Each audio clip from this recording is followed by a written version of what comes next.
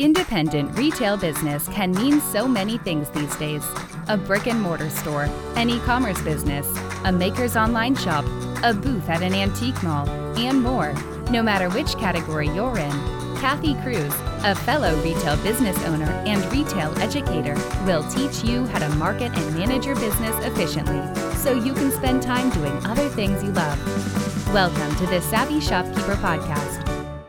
Welcome to episode 26 of the Savvy Shopkeeper Retail Podcast, Business Lessons Learned During COVID-19, Part 2. I'm your host, Kathy Cruz.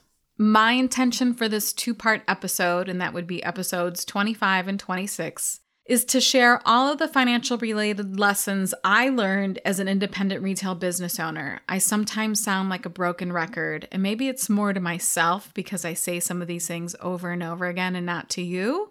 Maybe you don't catch them all, but I sound like a broken record about a handful of business lessons I teach about. And as a shopkeeper myself, running a home decor store with my sister during this pandemic, I feel like a lot of these lessons were just confirmed. Like there's a reason why I'm so passionate about it. And I know I said this in the first episode, if you caught that first episode. But I just think it's really important to teach about these particular topics. So first, I want to start off with a shopkeeper shout out. And this one's for Elisa, who's a Master Shopkeepers group member. And that's our mastermind, our paid mastermind group. So Elisa owns Moonstruck CLE, and I'll be sure to link her website in the show notes. She has a great little vintage shop in the charming neighborhood of Little Italy in Cleveland, Ohio. She titled her podcast review, Kindness, Generosity, and a Gentle-ish, I like that she said gentle-ish, push. And Elisa went on to say, Kathy's podcast is everything a shopkeeper could need. She's a wonderful teacher who has learned from personal experience and is happy to share her journey. She's in the arena shoulder to shoulder with many of us, which makes you feel like you have a coach and a friend to lean on. Rarely do you find such openness and transparency in a teacher. I feel lucky to have found this detailed and encouraging podcast. And that was the end of her review. So Elisa, I just want to say thank you so much. I find that Elisa is extremely interested in growth and in learning. And what's so great about her is that she shows up. She makes it to almost every group call. And right now, because of our situation, we're having group calls every week in Master Shopkeepers, and she's there for almost all of them. And I think part of it is that she knows you never know what that little tidbit is that you'll get from that one phone call or that group call that could be valuable for your own business. So I really appreciate that she's always there. She's always listening. She's so sweet and kind and helpful, and she's a smart cookie, which is why I think she always shows up. So thank you, Elisa. I appreciate it. All right, let's get started on the rest of the lessons I've learned or confirmed as a business owner during this pandemic. So in episode 1, and I'll link it in the show notes, I covered 6 lessons, and now we're moving on to number 7. And number 7 is one I know I've talked about. It's do your bookkeeping. And essentially, you just need to stay on top of it or hire someone. And had I not stayed on top of our bookkeeping for my own store in 2019, I would not have been prepared to have my taxes done as early as we did in 2020, which means I would not have had the information I needed to apply for grants or other programs to get assistance for my business. So this one was really important because I feel like since I was on top of it, I was prepared and I felt prepared. I saw so many conversations in Savvy Shopkeepers about people panicking or people feeling very unprepared or women who said that they had to go back and catch up on all of their bookkeeping from 2019. That would be a nightmare. And I know I've touched on bookkeeping in the past and the importance of staying on top of it. But the 2 most important things that I actually coach about bookkeeping is number 1, if you hate the numbers, if you avoid the bookkeeping because you don't understand it or you just cringe at the thought of doing it, then this is a huge indication that this is something you need to delegate. You have to hire this out. If your heart sank when you realized that your finances were a mess and you weren't prepared to complete any of the applications for loans or grants, then I'm talking to you. It's time to hire this out. It's not crazy expensive. I don't know if people think this is going to cost them like $500 a month, but I know of some bookkeepers who charge $40 an hour. And let's say your bookkeeping, it might take a bit to catch up on initially, but monthly, let's say your bookkeeping is 2 hours a month. Even at someone who's charging $60 or $75 an hour, your bookkeeping will cost you anywhere from $100 to maybe $200 a month. That is not a crazy expense. And if you're a smaller scaled business, it may be less. So I hate to throw out numbers because I don't want people to get excited. If you have a larger business and you delegated, it might be a little bit more, but I just want to give shopkeepers an idea of what that expense could be. Another thing that I want to note is that I often ask, what's the best investment you've ever made in your business? And at least half of the people that usually respond to that question will say that bookkeeping was the best thing they ever did in their business. So keep that in mind too. So I want you to put the shame away and stop thinking that this is something you can't afford to hire out, because really you can't afford not to. So please listen to me. Start interviewing bookkeepers. And the one thing that I say is don't hire the first person referred to you. Take the time to find someone you trust, someone who will answer your questions. This is really important. Someone who will do the work, of course, do it consistently and regularly, and someone who will help your business grow. And I really feel like you could determine some of those things through interviewing multiple bookkeepers to find the right fit for you. Yes, the process will be extremely uncomfortable and annoying, maybe even embarrassing at first as you clean up some of the mess. But trust me, if you want to run a profitable business, it's time to put your business bloomers on. I sound like my mom. Put your business bloomers on. So the first one was to help delegate it, or, just make sure that you don't avoid it and get it done. And the second tip that I give is get yourself on a schedule. Whether you DIY your bookkeeping or you work with an accountant, make sure your bookkeeping is reconciled once per month. I have a reminder in my phone, my personal phone, to do this the 15th of every month. And I'll admit I might get 2 months behind, but that is the most, because once that third month comes along, I start to panic and I don't want to spend 8 hours of bookkeeping, in one day. I don't want to do that. It's much more manageable if you do it month to month. So I'm not perfect. I will let it slip on occasion, but the anxiety kicks in and then I get back on top of it. Okay, so the next lesson is number 8, and that's have a reserve or an emergency fund.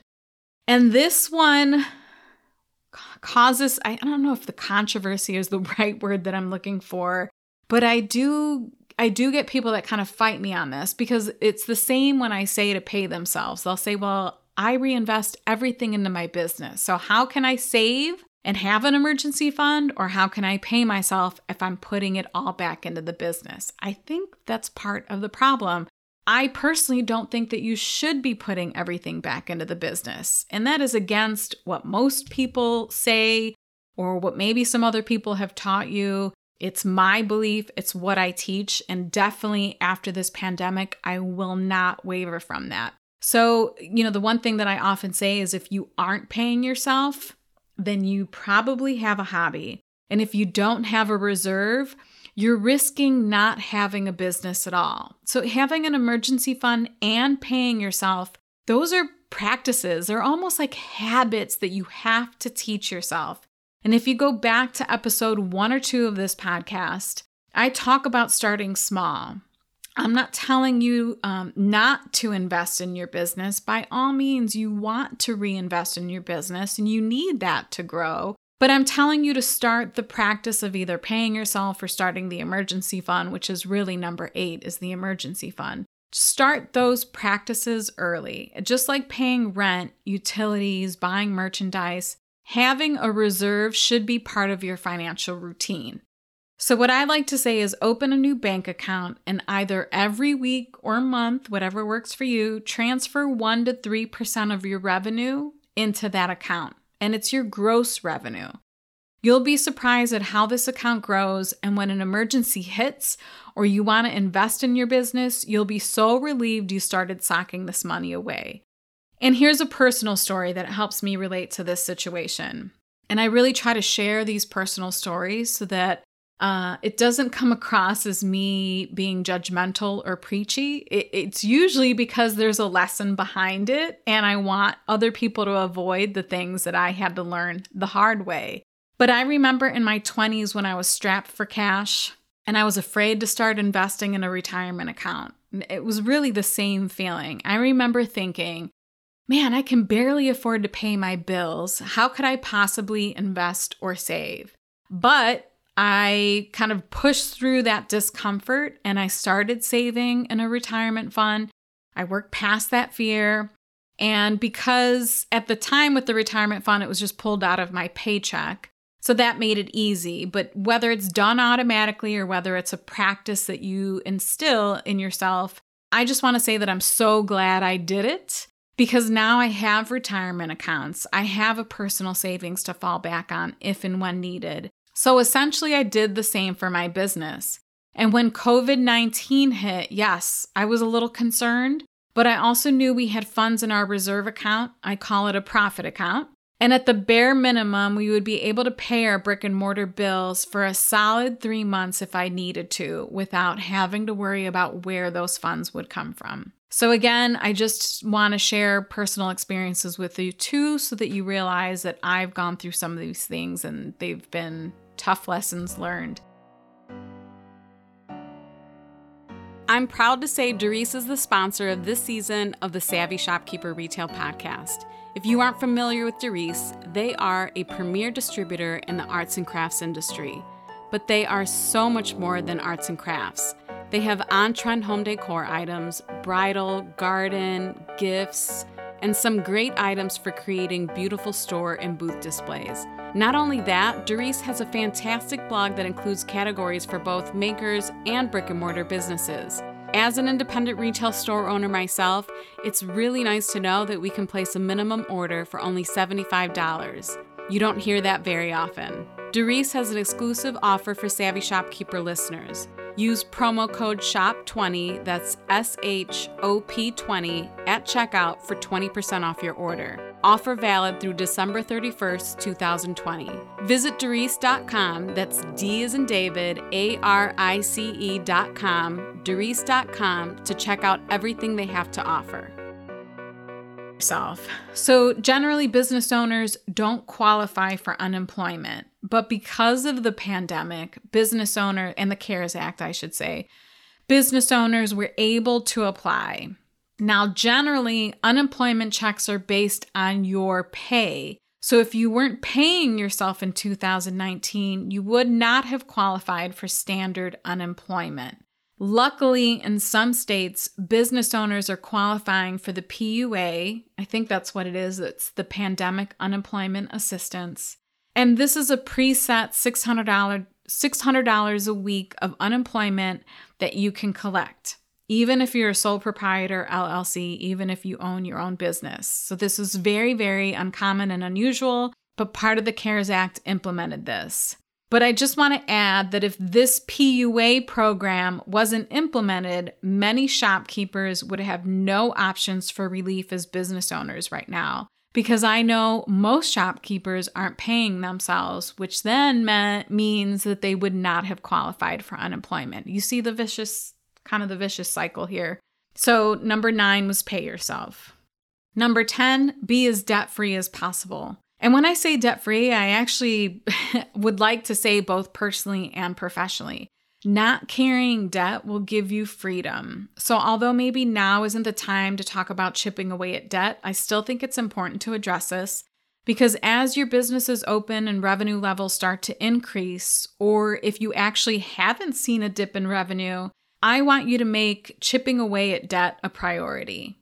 Personally, if I had debt in the business and wasn't paying myself or saving in a reserve account, I would probably first make debt payments a priority. So I would chip away at the debt first. And then once I was in a good position with that, I would start saving for my emergency fund or profit account, whatever you want to call it. And then I would start paying myself. That's the order that I would do it in. I am not a financial coach or an accountant, but this is the practice that I know firsthand works. So that's what I would recommend. If your debt is weighing heavy on you right now, you might be rolling your eyes at me and thinking, oh, it's so easy for you to say this, Kathy. But it actually isn't. I had some pretty heavy debt when I was in my 20s.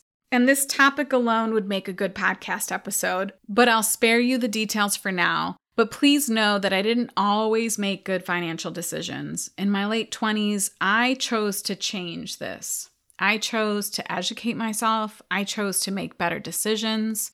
And I chose to start living as debt-free as possible. Now, I am not completely debt-free. We have a mortgage. I have a car payment.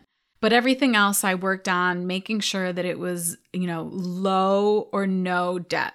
And trust me, this was not easy, and I still struggle with the money mindset. But one thing that brings me peace of mind is not having credit card debt, not having other loan payments, and knowing I don't owe anyone anything, but I know I do owe it to myself to have that peace of mind. So closing my own store and losing revenue in Savvy Shopkeeper as a business, it was scary. I mean, I had 2 businesses that were taking hits. And it still is scary. But I also know that I will be okay because I even just completing the break-even analysis spreadsheet, that gave me some peace of mind, knowing what I had in an emergency fund, knowing what I needed to pay at the minimum. I felt comforted knowing that I would have enough revenue to pay the most necessary bills and get me through. And I'm happy to say that I'm more than breaking even. And that, again, brings peace of mind. Number 11, and this is the last one, is to have a profitable business. I mean, this is important for so many reasons. I'm sure just from the past 2 episodes, you've heard why. I have 2, I call them baby businesses. And by no means am I devaluing my businesses. I'm proud of both. I chose to bootstrap them, though. And that means normally slow growth. Not always, but, oftentimes when you're bootstrapping, you're not going to move as quickly as someone who either has funding from a venture capitalist or a business loan.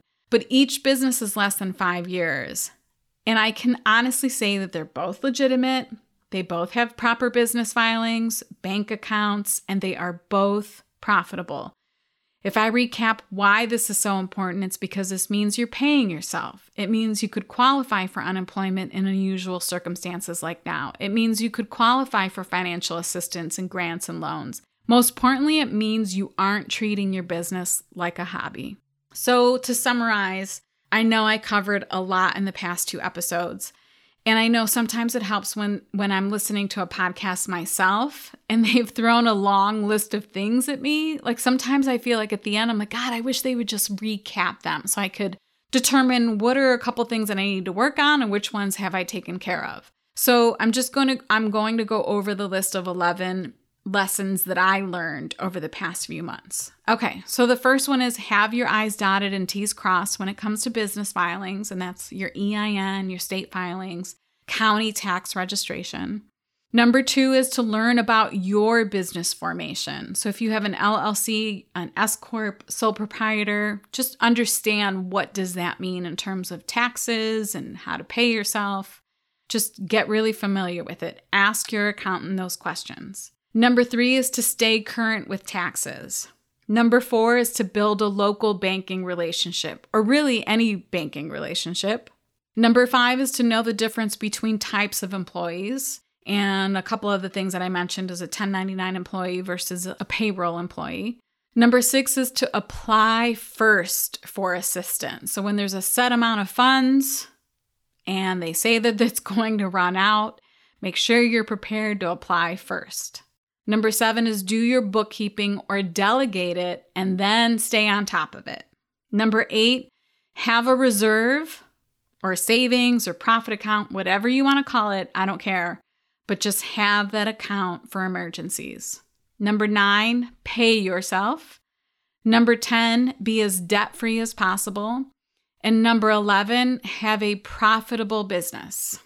I hope you found these 2 episodes helpful. Part of why I shared as much as I did in the past 2 episodes is to tell you about my own experience, to tell you that I can relate, to tell you that I've made adjustments to my own practices and learned many things along the way. And that's part of the inspiration for this podcast in general. Because I wish someone would have shared these things with me before I became an entrepreneur or even early on that journey. If you want to see the show notes to this episode or find links to anything I mentioned, visit my blog at savvyshopkeeper.com/episode 26. That's savvyshopkeeper.com/episode 26. And if you ever listen to an episode and you feel it could help a friend or someone you know, please share it, or even better yet, leave a review. I know these episodes can help many other shopkeepers. Sharing and leaving reviews on the Apple Podcast app is one of the best ways that I can reach many other small business owners. Because it's just like social media. The more engagement I get on the podcast app, the more it will get shown to other retailers looking for similar podcasts. So thank you for listening. I really appreciate you being here. I'm looking forward to the rest of the season. And I'm hoping to share a little bit different and something that's not COVID related in episode 27. So until the next episode, be savvy and boss up.